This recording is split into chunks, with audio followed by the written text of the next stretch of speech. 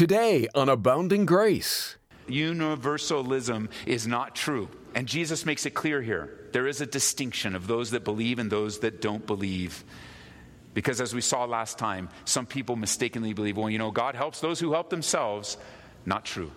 God helps those who realize they can't help themselves. While we were still without strength, Romans chapter 5, verse 6, Christ died for the ungodly. There's coming a day in the future when the dead will hear the voice of the Lord. But today is that day you might hear his voice and respond here. This is amazing grace. This is unfailing love. That you would take my place. That you would bear my cross. You laid down your life. That I would be set free. Oh, Jesus, I sing for all that you've done for me. Welcome once again to Abounding Grace with our pastor and teacher, Ed Taylor. We make a return visit to John chapter 5 today and see what it takes to pass from death unto life.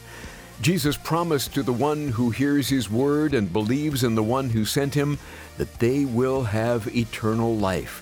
That is a promise just as real here in the 21st century as it was when it was first uttered nearly 2,000 years ago. Here's Pastor Ed to begin our study. Jesus is taking this opportunity, and as he is declaring for all who will listen that he himself is God. He's equating himself with the Father. He's saying that he is on equal terms in nature and work as the Father. You go, how can you pull that out of the text? I'm glad you asked, because in verse 18 it says that he made himself equal with God. Now, this is important, and I want to pause just for a brief moment and address the importance of you and I understanding that Jesus indeed is God. That's who he is. He is God in human flesh. The reason I bring that out to you is because there is a very increased activity of those that are involved in false religions, or what we would refer to as cults, working our neighborhoods, coming to your door, sharing a false gospel with you. Some of them walk in 2 by 2. They'll get out of their car. They'll come with their little handbag, and they'll come up, knock on your door, and they will be introducing to you a false Jesus from the Jehovah's Witness cult, the Watchtower Society. Still others will ride into your neighborhood on bikes, and they'll be very well dressed and very respectful. They too will knock on your door and introduce to you a false Jesus. The Mormons. And they're very active. They'll even come in, on occasion, they'll even come in here trying to convince people right here on the property of true Jesus worshipers. And the thing that they will say, inevitably, is that Jesus is not God. They'll do their best to convince you that the Bible doesn't teach that, or that Jesus never claimed it. But on more than one occasion, Jesus declared, he didn't just claim it. He didn't just suggest it. Jesus declared himself to be God. And this is one of the locations. You go, well, he didn't. And what the cultists will say is, well, he didn't really mean that. Listen, the people that were looking Jesus in the eye, listening to him, feeling his breath and his presence right in front of him, they knew exactly what he was saying. And John records it. They wanted, you know why they put him on the cross? Not for Sabbath breaking, but because he claimed to be God. You see, Jesus didn't just declare it, he demonstrated it. He demonstrated it over and over. That's a different Bible study altogether. But let me just say this. As I do mention groups from time to time, as I believe it's biblically necessary, the two most popular ones in our community. If you happen to be listening to us on the radio right now, or you're in the room or listening to this, somebody gave you a CD or an MP3, it means that you are genuinely seeking God. If you're a Mormon or a Jehovah's Witness, that's how you identify yourself. Maybe you were born into it. Maybe it's just your family and you're a part of it. And yet you take all the religious teachings and you knock on all the doors, but you realize when you go to bed at night, you're still empty. Religion isn't doing it for you. And so you are tuned on a radio station. You're not telling anybody, but I know you are. You know you are. Or you do have a friend that gave you a CD and you told him, I'm not going to listen to it, but you're really hungry inside, so you do listen to it. Because I mention a group, the Mormons or the Jehovah's Witnesses, I don't condemn you for being a part of the group. I pray for you. I realize that in the room right now, some of you are scratching your head and you're saying, why are you telling us this? Because I'm really not telling you this. You're just coming alongside on a little excursion for a moment. Because the ministry here reaches far more than just those here in the room. And while maybe even in the room God is doing this, or you're downstairs, you're just kind of sneaking in. If you are caught up in Mormonism or Jehovah's Witness and you're really eager to learn about the truth, I want to invite you to email me personally. Inevitably, when I teach on these subjects and I mention a group or a teacher, my email box is full. I'm grateful. Email me. My personal email address is pastored@calvaryaurora.org. Email me wherever you are, in Texas, in Maine, wherever the radio, wherever our broadcast goes. Email me. I invite you to do that. And if I can't answer all of them personally, I'll set them aside to those that are serving alongside of us, and together, collectively, we will. I want you to email me personally. I won't even give you Ian's email address, so you can email me directly. But I genuinely, sincerely want to minister to you. And I don't want to talk about all the doctrine. I don't want to talk. Well, I just want to talk to you about Jesus. And I'm not calling you to my side. I'm not saying, just come and be one of us. I don't want you to be one of us. I want you to be a true Jesus follower. I want to introduce you to the true Jesus of the Scriptures. I don't want to argue with you. I don't want to belittle you, nor will I. But I truly do want to talk to you. And you're invited. Email me directly. I will not be offended. If what I've said right now stirs up in you, okay, well, you're wrong. Email me. I'd love to talk to you. I love to dialogue with you because Jesus loves you. He gave his life for you. He is not the blood brother of Lucifer. He's not a created angel. It was once Michael the archangel. Jesus is God. And he loves you, gave his life for you. He died and took the penalty of your sin. And as I mentioned groups, I want you to know I'm not judging or condemning anyone. Jesus didn't come to condemn. He came to save. But I'm also not going to back down nor back away from biblical truth. I will declare the truth unashamedly and with great confidence. I just don't want to be misunderstood that unashamedly with great confidence means that I think I'm superior to anyone. I don't think I'm superior to anyone. I was just as lost as the next guy, sold out into my sin and drunkenness and drugs and all the junk I was into, in and out of jail. I'm no better than anyone else. But I can tell you this, the love of Jesus Christ changed my life. And can change your life too. That's what Jesus is saying here. They knew it. He knows it. Verse 19, then Jesus answered and said to them, most assuredly I say to you that the Son can do nothing of himself, but what he sees the Father do. For whatever he does, the Son also does in like manner. For the Father loves the Son and shows him all things that he himself does, and he will show him even greater works than these, that you may marvel. For as the Father raises the dead and gives life to them, even so the Son gives life to whom he will. For the Father judges no one, but has committed all judgment to the Son, that all should honor the Son just as they honor the Father. He who does not honor the Son does not honor the Father who sent him. Powerful. As Jesus takes their rage and intensity and turns it around to share the love that he has for them. And he declares two things that are going to encourage them and teach them. The resurrection from the dead, his own resurrection, and judgment. And he says, I have authority in resurrection and I have authority in judgment. Again, things that would speak to them, they would fully understand.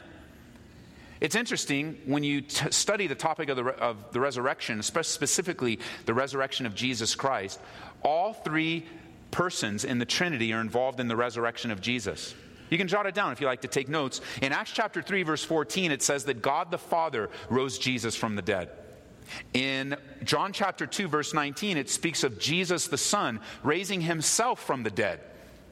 And then finally in Romans chapter 8, it speaks of God the Holy Spirit raising Jesus up from the dead. There's perfect unity and symmetry in the Godhead between the Father, Son, and the Holy Spirit. Jesus is asserting that before us now. He says, I also can judge. And so that you might marvel, you're going to see greater works through my life. Just like the Father raised the dead, I raise the dead.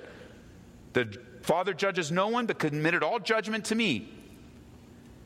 There's a beautiful unity in the doctrine of the Trinity. Now, can we just pause for a second and consider a few things that I'd encourage you to pray about in your own life when we think of the unity of the Trinity, when we think of the unity of the Father and the Son and all. I mean, Jesus is very powerfully saying, of myself I do nothing. And it's true for you and I. He'll repeat it again by the time we leave.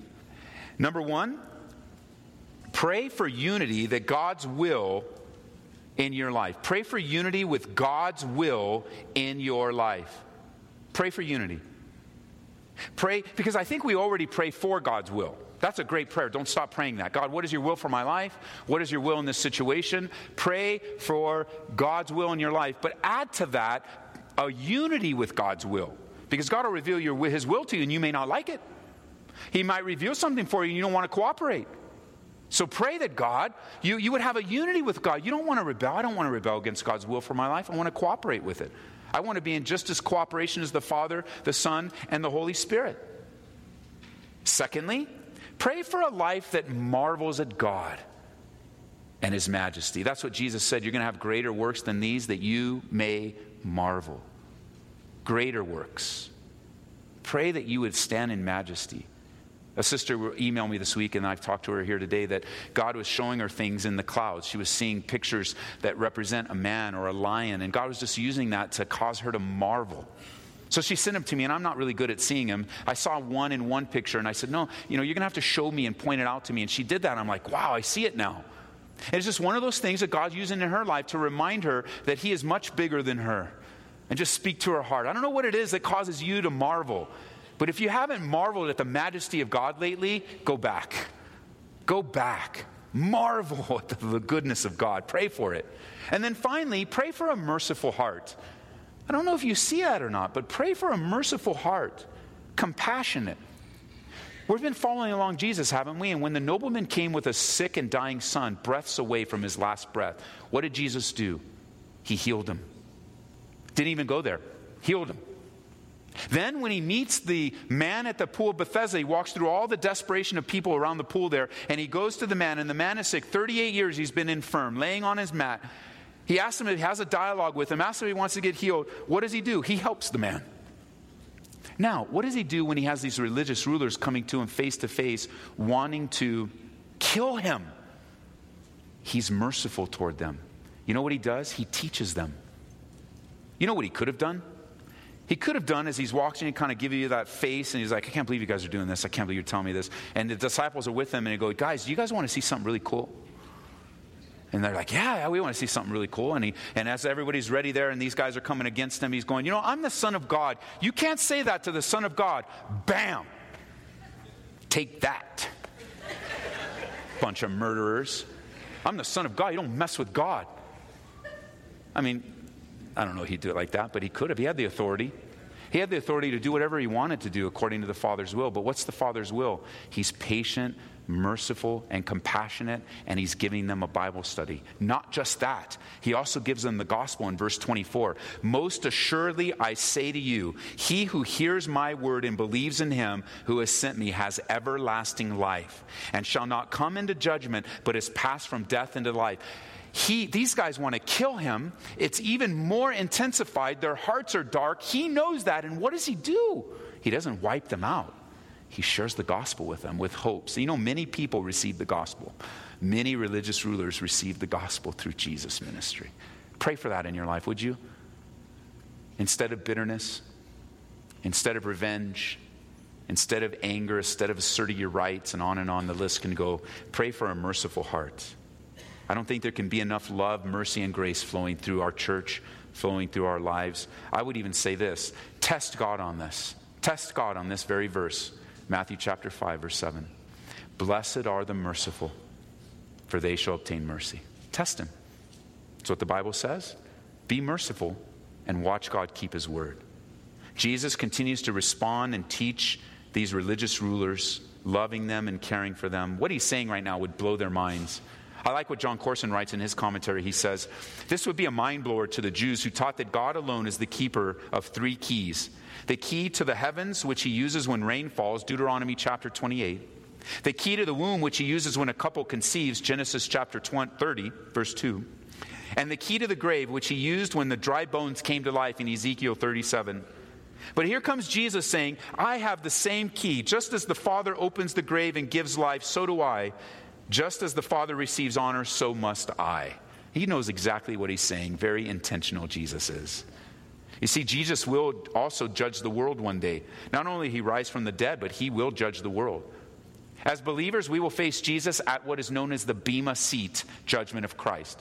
That's not judging us for our salvation. It's judging us for what we did with our salvation. If you were with us on Wednesday, we studied it in depth. 1 Corinthians chapter 3, you can get the study online. For those that don't die without Jesus, they're going to stand in what the Bible calls the great white throne judgment. There they will face God and account for their lives and for their willful rejection of Jesus as their Savior, and receive the due penalty for that rejection and eternity separated from God. That's what happens at the white throne judgment. Believers aren't there. Believers are hidden in Christ. They're at the Bema Seat judgment.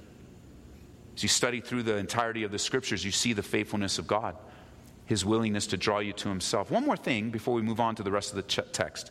In verse 23, did you see that last phrase where it says, "He who does not honor the Son does not honor the Father who sent him"?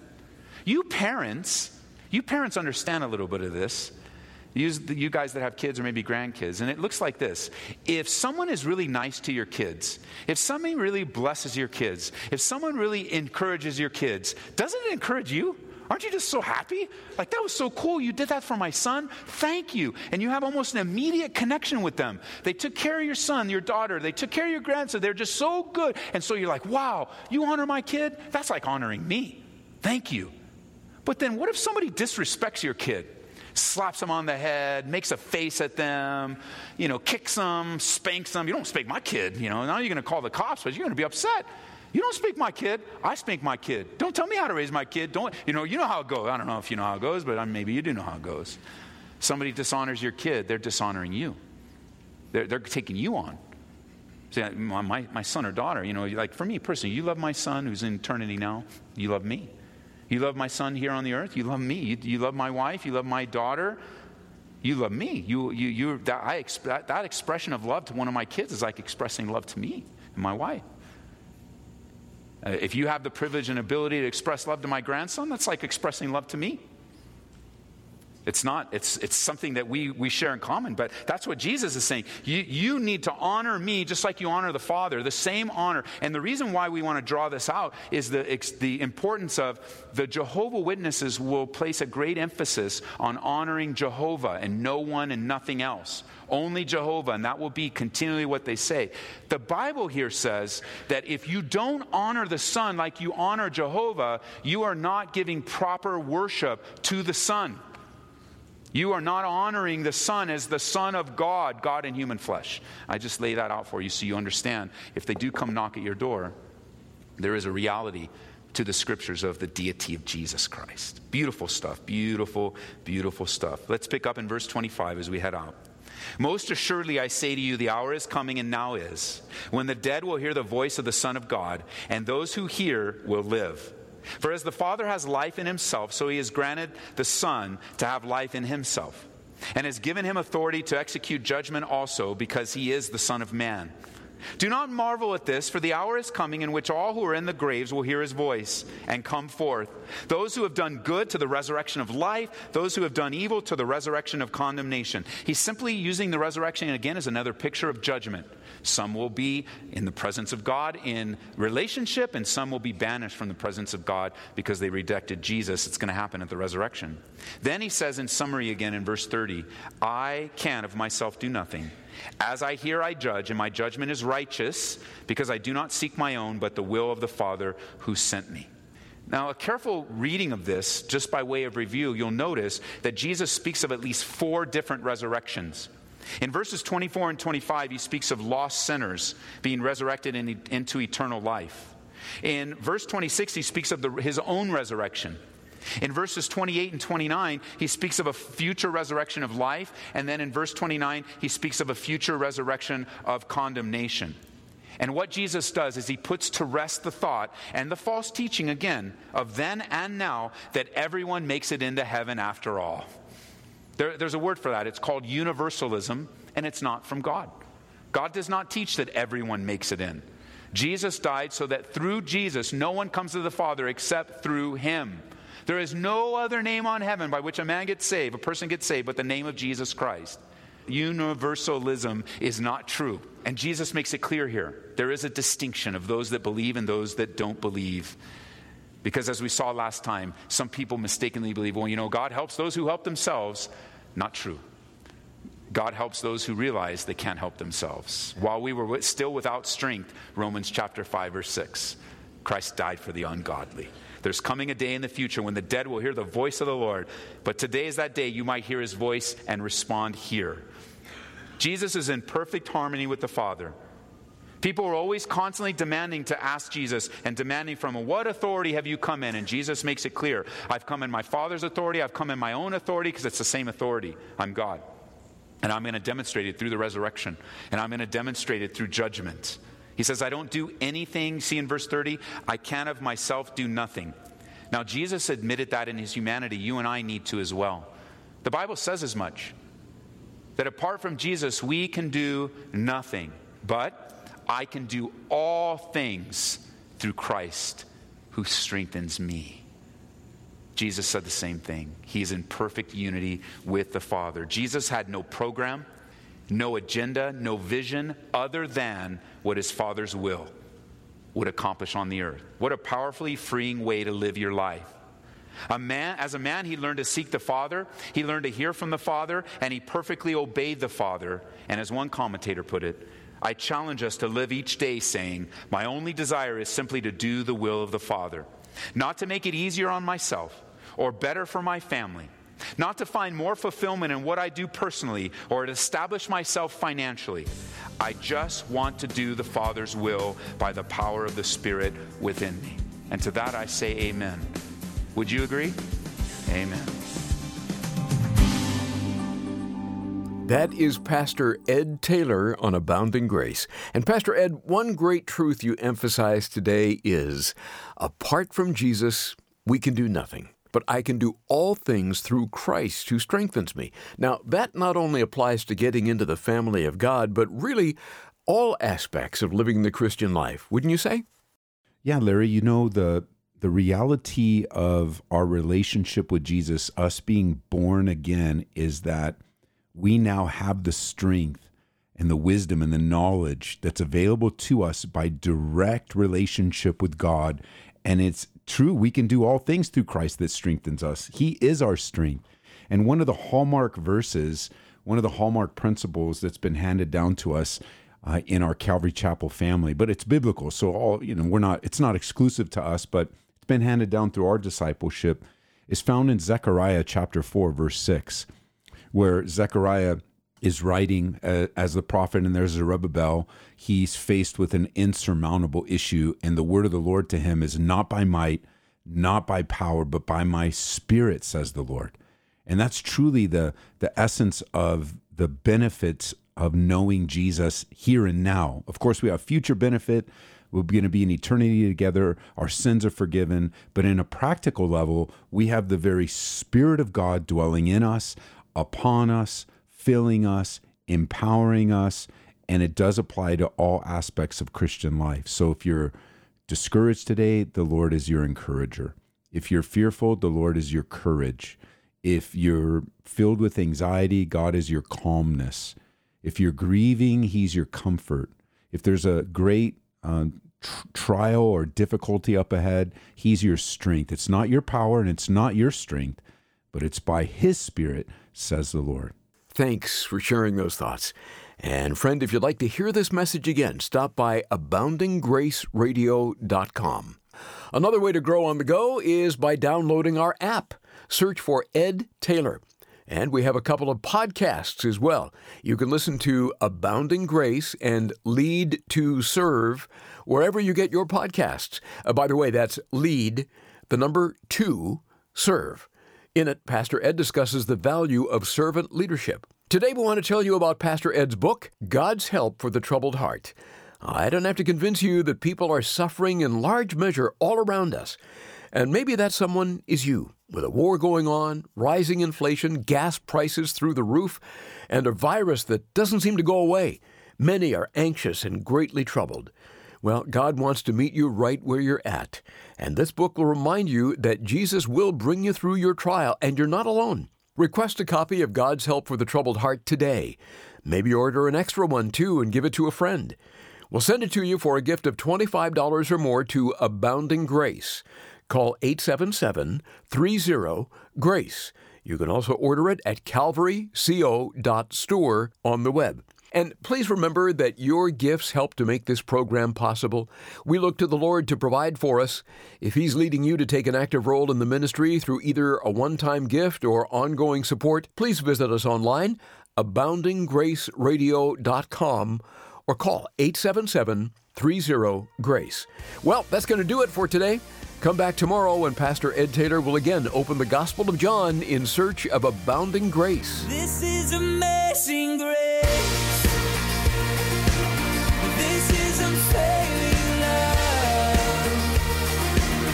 That you would take my place. That you would bear my cross. You laid down your life. That I would be set free.